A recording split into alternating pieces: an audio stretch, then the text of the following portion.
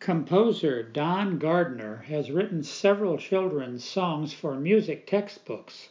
This popular favorite is usually a mandatory part of an elementary school Christmas concert, especially when it's performed by a young toothless wonder.